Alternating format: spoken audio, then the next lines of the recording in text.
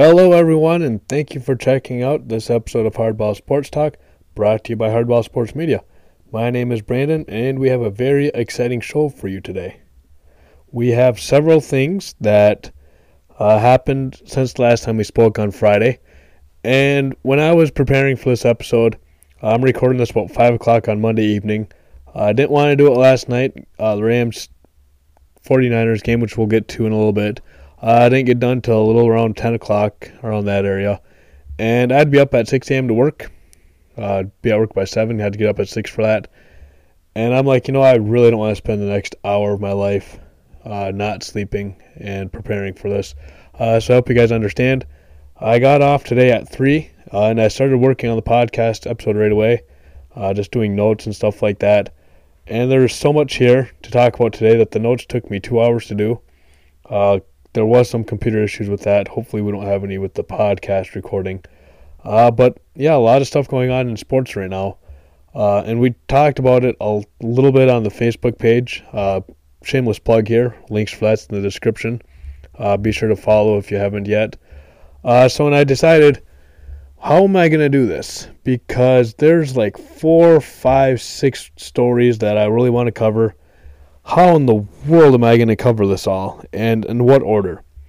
And what I decided to do was I'm going to record this or do this in the order that it happened. So what we're going to do is we're going to talk about the news that we had on the Facebook page on Friday, and then we'll go through Saturday, and then Sunday, and then finally we'll go through the Red Wings stuff because today is Monday. And we do talk about the Detroit Red Wings today, too. Lots of football stuff to talk about, and the Red Wings.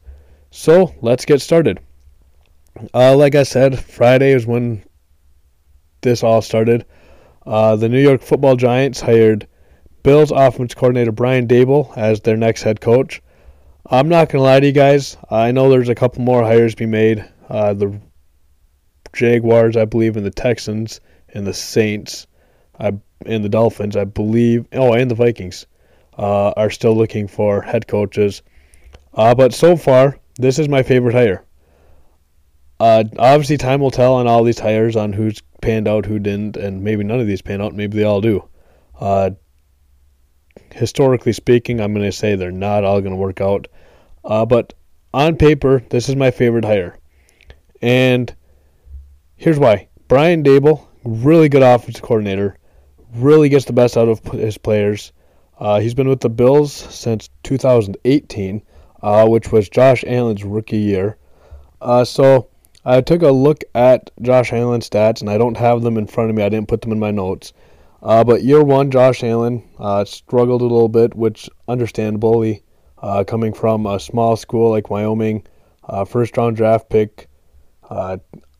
Personally, I didn't have a whole lot of high expectations for him coming out of college. I figured if he would pan out, it would take a couple years, and that's what's happened. But if you look at him, every year he's gotten a little bit better. For example, his rookie year, like I said, wasn't that good. His second year, numbers went up a little bit. Third year, he took a major step, and his fourth year and his third year are pretty much interchangeable numbers, which that's good. He threw in the 30s, high 30s for touchdowns, so really good touchdown throwing here for Josh Allen. And I will say this, with a quarterback, or any position really, the player development, coaches can only do so much. It's got to be on the players too to actually care enough to work hard, stay late for practice, watch the film, work in the off season. And by all accounts, I believe that Josh Allen has done this stuff. So, Josh is doing the right things too. But Brian Daboll also deserves some credit here. And he's done wonders with Josh Allen. He's developed him really well. This is a huge hire for the Giants, and honestly a big blow for the Bills. I don't think that Josh Allen will become a terrible quarterback. No, I'm not saying that. But their offense will be different, and it'll be interesting to see how Josh Allen and the rest of the Bills' offense responds to this. I personally believe that Josh Allen will be just fine. He might not be as dominant as he was this year. But even just looking at the playoffs, Josh Allen went toe-to-toe with Patrick Mahomes, and Patrick Mahomes right now is one of the best young quarterbacks, if not the best young quarterback in the NFL right now. So this is a huge hire for the Giants. This shows me that they're willing to try to make things work with Daniel Jones. Couple things. I watched a little bit of the introductory press conference while I was preparing this episode. Partially why it took 2 hours to do, because I was watching these press conferences for a couple of these guys. I watched a little bit of this one and Nathaniel Hackett for the Broncos. But Dable said that he came in to the office to sign this contract and stuff, and he ran into Daniel Jones. And that speaks wonders that Daniel Jones is in the facility, wants to meet the coach, wants to get started right away. So maybe Daniel Jones will pan out. Hopefully he does, for the Giants fans' sakes. Giants, when they're good, it's good for football. There's just some teams in sports that when they're good, it's good for that sport. It doesn't matter really if we like that team or not. That sport just does better ratings-wise. For football, it's the Cowboys, it's the Giants, it's basically the NFC East. If the NFC East is doing good, football's in a good place. Football's always in a good place, don't get me wrong. For baseball, it's like the Yankees, the Red Sox, the Dodgers, big market teams like that. If they're doing good, the sport's in good shape. For basketball, it's like the Lakers, the Celtics, to an extent the Knicks, not as much though as the Celtics and Lakers. And then finally, hockey. I believe it's the original 6 teams, which are the Canadiens, the Bruins, the Rangers, the Blackhawks, the Maple Leafs, and the Red Wings. When those teams are doing good, hockey is in good shape for their fans. So hopefully Dable can turn the Giants around. Like I said, he's my favorite coach hire of this cycle to this point. And while I was preparing this episode, like I said, I was watching his press conference. And the first question that was asked was something along the lines of, what's your offensive philosophy? And I'm going to read for you exactly what he said. It's dependent upon the players. Each place I've been, especially the last 4 with Buffalo, we built our offense around Josh Allen. He basically said, I don't have a philosophy per se. It's, if I have a team that's going to run the ball, this is me paraphrasing what he's saying here. If I have a team that's built to run the ball, we're going to run the ball. If I have a quarterback that can throw the ball around the field, we're going to throw the ball around the field. And that's the way to do this. A lot of coaches get stuck in their way of, well, this is how I've always done it and this is how I will always do it. And that's not how you coach sports. You got to coach sports around the team that you have. Now, when you're getting into the college and professional ranks, you can recruit and sign players that fit your scheme. But what Dable's doing is he's saying, listen, I want good players and we'll make it work around them. And I respect that. So the next thing here is on Saturday, there's reports that Tom Brady has retired from the NFL. And since these reports have come out, Tom Brady and his camp has denied this. I believe that he's done. I believe that he will officially retire here in the next month or so. Here, I do have thoughts on what happened, and I'm not going to get into my opinion on this.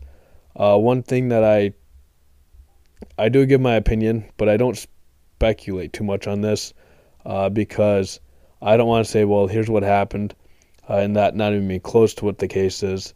But I do have some opinions on what's going on here, but I do believe that Tom Brady will retire in the next month or so, officially. And I've seen a lot of hate on social media, not like bad hate, but like a hard time given to Adam Schefter. Adam Schefter did his job. And I know that a lot of people are like, well, his job is to get the story right. Yeah, kind of, and he probably got it right. He probably does have sources that are close to Tom Brady that said, hey, Tom told me he's retiring. That's probably what happened. Again, speculation there, but, I mean, that's probably what happened. And Schefter's like, well, that guy knows Tom Brady. He's so-and-so. So Schefter reported it. And a lot of people are like, well, Schefter's wrong. I still don't think he is. But his job is, when you're an insider in the NFL, there's a handful of them. Just to name a few, there's Ian Rappaport, Schefter, obviously. There's also guys like Jason La Canfora, just to name a few. Field Yates, he's been doing stuff like that. I'm just looking at a list here real quick. I'm on a little bit of a rabbit trail. But what I'm saying is there's more than just Schefter doing this. ESPN's got a few insiders that always break news. And when it comes to that business, you want to be the first person to report the story. Yes, you want to be right, but when it's cutthroat like that, you got to be first too. It doesn't matter if Schefter found out and then, let's say, I don't know who, let's say that Ian Rappaport dropped this story and Schefter had it and he's like, well, I got to make sure that Tom Brady is actually retiring. Yeah, you do have to make sure, but at the same time, you have to drop the story before your rivals can get to the story too. And so there's a lot of stuff like that with these kind of stories. And Schefter's the one also who broke the Aaron Rodgers drama last year. And a lot of people think that was a bunch of hogwash. I think there's something in that story. Now, is it exactly how it was portrayed? I don't think so. But I do think there was something to the Aaron Rodgers saga last year. Which we're not going to talk about Aaron Rodgers anymore today than that. But like I said, I think there is smoke here, and where there's smoke, there's fire. So my gut tells me that Tom Brady will officially announce his retirement in the next month or so. And then on Sunday, speaking of Tom Brady, his former offense coordinator with the Patriots, Josh McDaniels, was hired as, or has reportedly been hired by the Las Vegas Raiders as their next head coach. And I know a few minutes ago I just said that Brian Daboll was my favorite hire so far. Well, so far this one's my least favorite for these teams. If you look at history, it's not on the Raiders' side. Basically, Bill Belichick's coaching tree is not very good. If we're going to go through the list of head coaches over the last 20 years or so that have been under Bill Belichick with the Patriots. And we're just going to look at their head coaching record. First off, there's Romeo Crennel. He was with the Cleveland Browns from 2005 to 2008. He had a 24-40 record. He's with the Chiefs in 2011 and 2012. He had a 4-15 record. And then when Bill O'Brien, who we'll get to in a little bit, was fired from the Houston Texans in 2020, Crennel took over and went 4-3. So not really good numbers there for Crennel. But okay, that's only one coach. Like, every coaching tree has one bad branch. All right, so let's look at the next part here. We got Eric Mangini. He coached the Jets from 2006 to 2008, went 23-25, and then went to Cleveland with the Browns in 2009-2010, went 10-22. So again, two not great so far. Next, Josh McDaniels. This is actually going to be his second head coaching gig. His first came in 2009-2010 with the Denver Broncos, where he went 11-17, including, I believe he was the head coach when they drafted Tim Tebow, which to this day, I love Tim Tebow, but that draft decision just boggled my mind. Even at the time, everyone's like, Tebow's not an NFL quarterback. So I'm going to put that on Josh McDaniels too. I know he didn't draft him per se, but when you're drafting a quarterback, you're asking your head coach, hey, you want this guy? And if the head coach, who's an offensive mind, says, no way, Jose, that quarterback's not going to that team. Next, we got Bill O'Brien, who actually is the most successful out of all the coaches. He's with Houston from 2014 to 2020. Had a 52-48 record. And Bill O'Brien, and we're going to get to this in a few minutes, his biggest downfall was as the GM of the Texans, which we're going to talk about that in a minute here, like I said. Next, we got Matt Patricia, who was with the Lions from 2018 to 2020. In that time, he had a 13-29-1 record. which is even worse considering that the coach he replaced was Jim Caldwell, who in his last season went 9-7, which the whole Jim Caldwell thing is a conversation for another day. But going from a coach who went 9-7 to a coach who won 13 games in 3 years, it's a huge step down. Next, we got Brian Flores, who I don't agree with his firing from the Dolphins, but he coached with the Dolphins for 3 seasons, went 24-25 in his time there. Like I said, I didn't necessarily agree with his firing, but one of the reasons he was fired is because he cannot get along with people. And that's a quality that I've noticed with some of these coaches from the Belichick tree. One thing that, and even at the executive positions with the GMs, which we'll talk about a couple of them in a minute, I've noticed, obviously I'm not in the building or anything like that, but I've noticed from watching on the outside that a lot of these guys, they come from a system where Belichick's the guy. You go with what Belichick says, and that works for Belichick. Belichick can be whoever he wants because he's won all those Super Bowls. He's considered one of the best coaches, if not the best coach of all time. So Belichick can get away with things that Matt Patricia cannot get away with, that Brian Flores cannot get away with, that Bill O'Brien cannot get away with.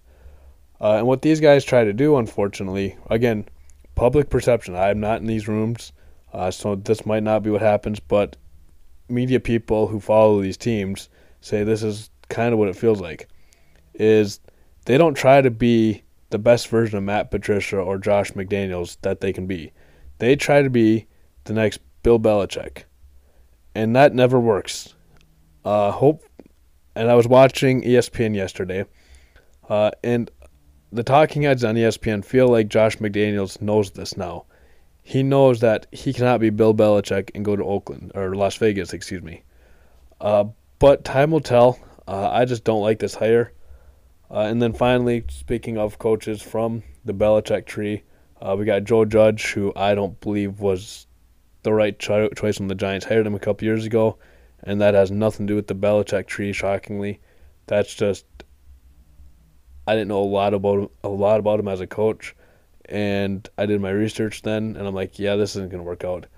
He went 10-23 with the Giants in his short time there.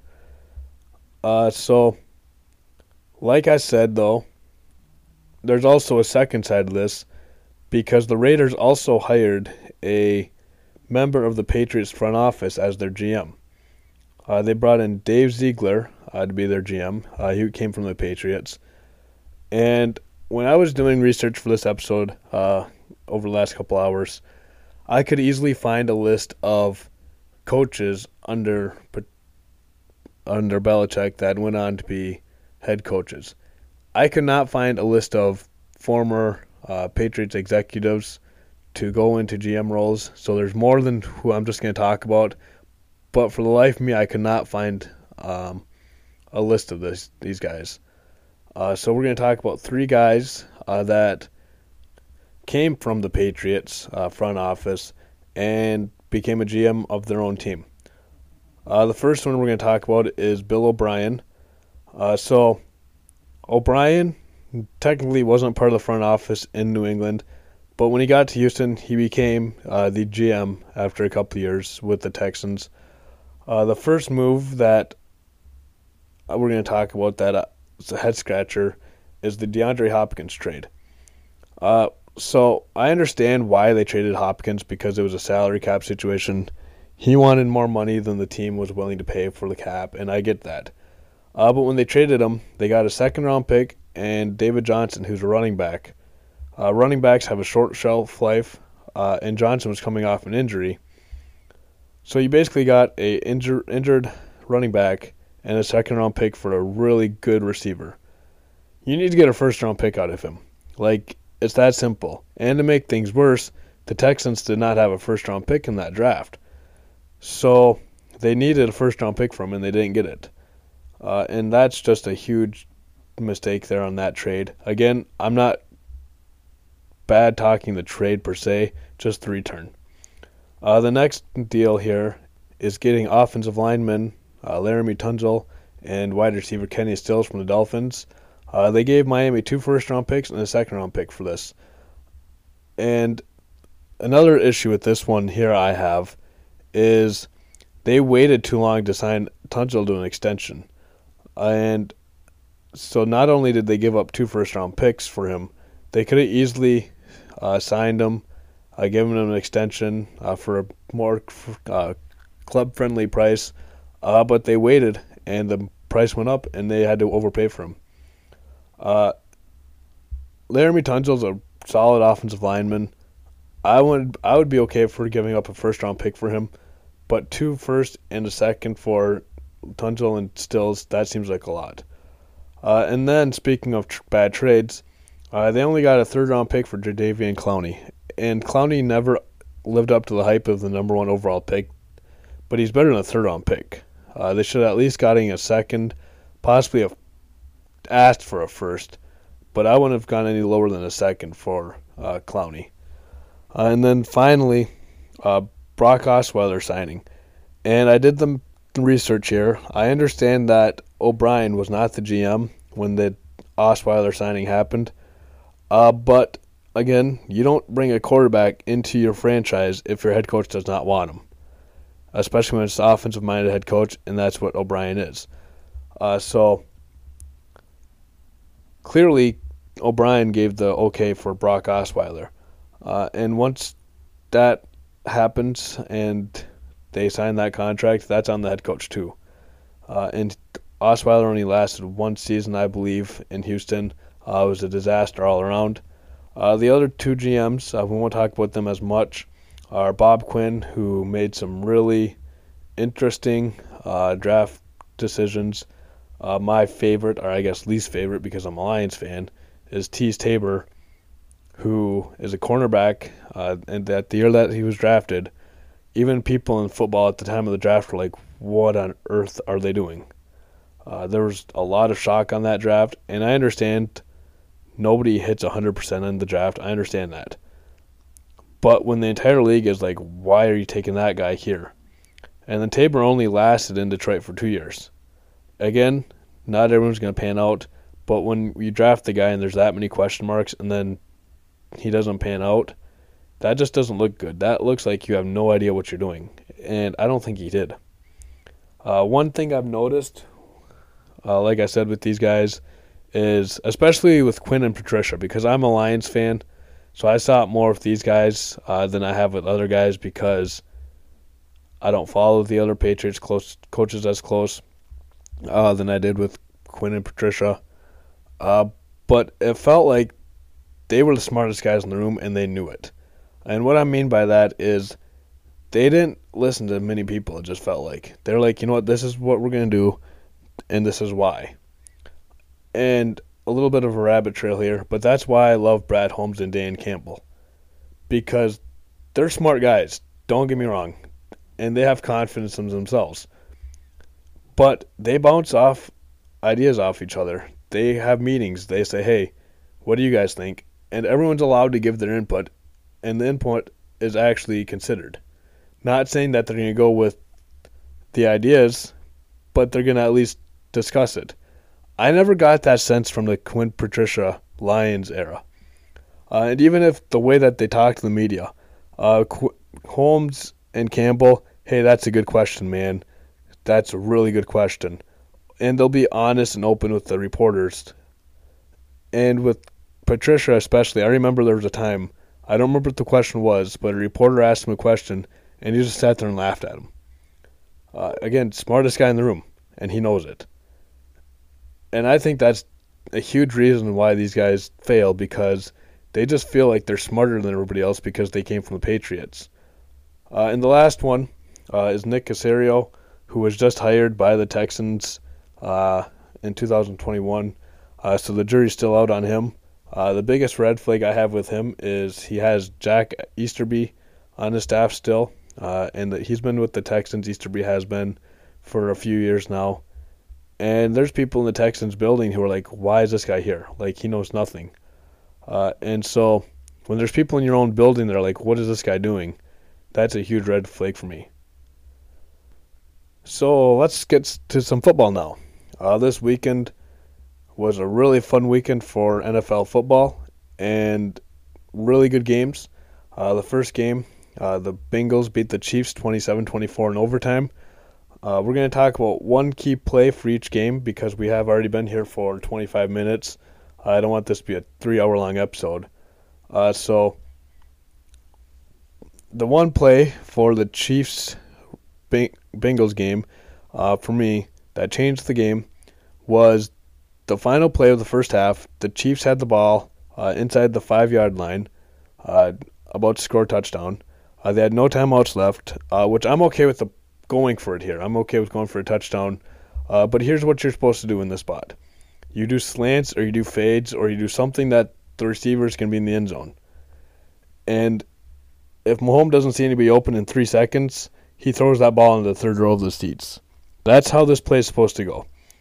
And what they did a bubble screen to Tyreek Hill. And I understand they have the athletes in Kansas City, but that's just bad play calling. And I don't know who's responsible for that. I don't know if it's Mahomes and Tyreek was just supposed to be something to distract the defense. I have no idea. But that's just bad. And when it happened, I go, that might cost them the game. And at the time, the Chiefs were up 21-3. But the Bengals held the Chiefs to 3 points the rest of the game. Kudos to them, by the way. Really good game plan. I've been questioning their offensive line all postseason, and I still question it. But they keep on winning games. And at this point of the year, that's all that matters is, like the good old coach Jimmy V said in college basketball, survive and advance. And that's what they're doing right now. The Chiefs did win the coin toss in the overtime, which I figured they'd march down the field, get a touchdown, because they are a high-powered offense. Yeah, they only scored 3 points in the second half, but, the game was on the line at this point now. But the Bengals were able to force an interception and march down the field and get a field goal to win the game. The second game was also a really good game. The Rams beat the 49ers 20-17. The play that changed this game for me was Stafford threw the ball down the field, and I didn't see any Rams receivers anywhere near this ball. And 49ers safety Tart dropped a sure interception. Just dropped it. And the Rams ended up scoring on that possession, a field goal, which ended up being the game-winning field goal, after the Rams were able to pick off Jimmy Garoppolo to seal the game, which very well could be Garoppolo's last pass with the 49ers. We'll get to that in future episodes. We'll talk about the quarterback carousel that may or may not happen this offseason in the future. But really good football games. Should be a fun Super Bowl with the Rams and the Bengals. If you would have asked me at the beginning of the season if I believed that the Rams and the Bengals would be in the Super Bowl, I said I could see the Rams there. Bengals, nope. They're not even making the playoffs. But yet, here we are. Really good job by Zach Taylor and his staff. Zach Taylor is part of the Sean McVay coaching tree. And again, we'll get into all that. We have until February 13th is when the Super Bowl is. So we'll have all that time to talk about the game and stuff like that. We'll have 2 YouTube episodes, 5 podcasts before the Super Bowl. So lots of time to talk about that. And then finally, because it is Monday, and at some point today we got to talk some hockey, right? Because hockey's the best. Like football, yeah, it's more fun to talk football, but hockey's my favorite sport. And so on Mondays we normally talk hockey, especially the Red Wings, but lots of football stuff going on. So we had to get all that in because there was a lot over the weekend. But let's give a quick update on the Red Wings. So this team has been struggling as of late. This past week is no exception to that. They went 1-2 this week. The 2 losses were really ugly.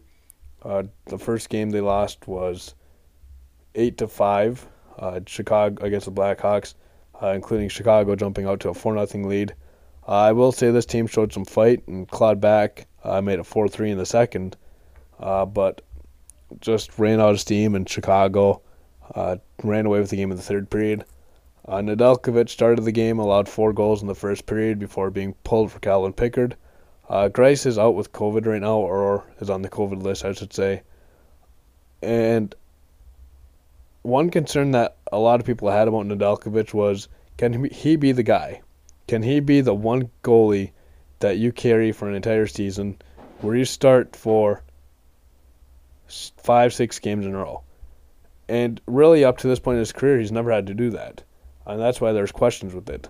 I still love Nedeljkovic. I think it's a great trade for the Red Wings. But he does need a solid backup with him. And Thomas Greiss brought that. And without Greiss right now, Nedeljkovic has had to play a little bit more than he's used to, which is showing. I think he's fatigued right now. I think that's a big part of what's going on here. So that was on Wednesday. On Friday, Calvin Pickard got the start to give Nedeljkovic the night off. And the Red Wings never trailed in this game, and they ended up winning in a shootout. The final score was 3-2. Really solid game for Pickard. And my favorite moment of the week in sports was there was a little scrum after a whistle with the Penguins and the Red Wings. And Mo Seider got into it with Crosby and stood his ground, threw some punches at him. Anybody that punches Crosby is good in my books. But it's nice to see this young defenseman for the Red Wings really step up and use some physicality, not backing down from Crosby or anything like that. Really good to see that. And then finally, on Saturday, the Red Wings lost to the Maple Leafs 7-4. And this one hurts a little bit more than the Blackhawks game because we were up 4-2 going into the third period. Not sure exactly what happened. I'm going to be honest with you guys. I didn't watch this game. I was at a college hockey game that night. So I saw the score and I go, oh, that third period was ugly. This really, ever since Christmas, this team has not been really that good. They've gone 4-10 since the COVID break around Christmas time. So not a really good stretch here for the Red Wings, but I figured this stretch was going to happen. I really hope that Blashill does not come back next year. We'll see what happens there, and again, that's a conversation for a different day. But I'm not a fan of Blashill, and I understand this is the first time in a while he's actually had some talent on the team. And this team is struggling right now, and I could see Blashill being let go here by the end of the year. But again, we'll get into that conversation at a different time. Thank you guys so much for checking out today's episode of Hardball Sports Talk, brought to you by Hardball Sports Media. If you guys have any questions, comments, or concerns, email the show at hardballsportstalk@gmail.com. Also, you can now send messages to the show. So click the link in the description for that. The new podcast hosting platform I'm using, you can record and ask questions, comments on that. So knock yourself out, do that.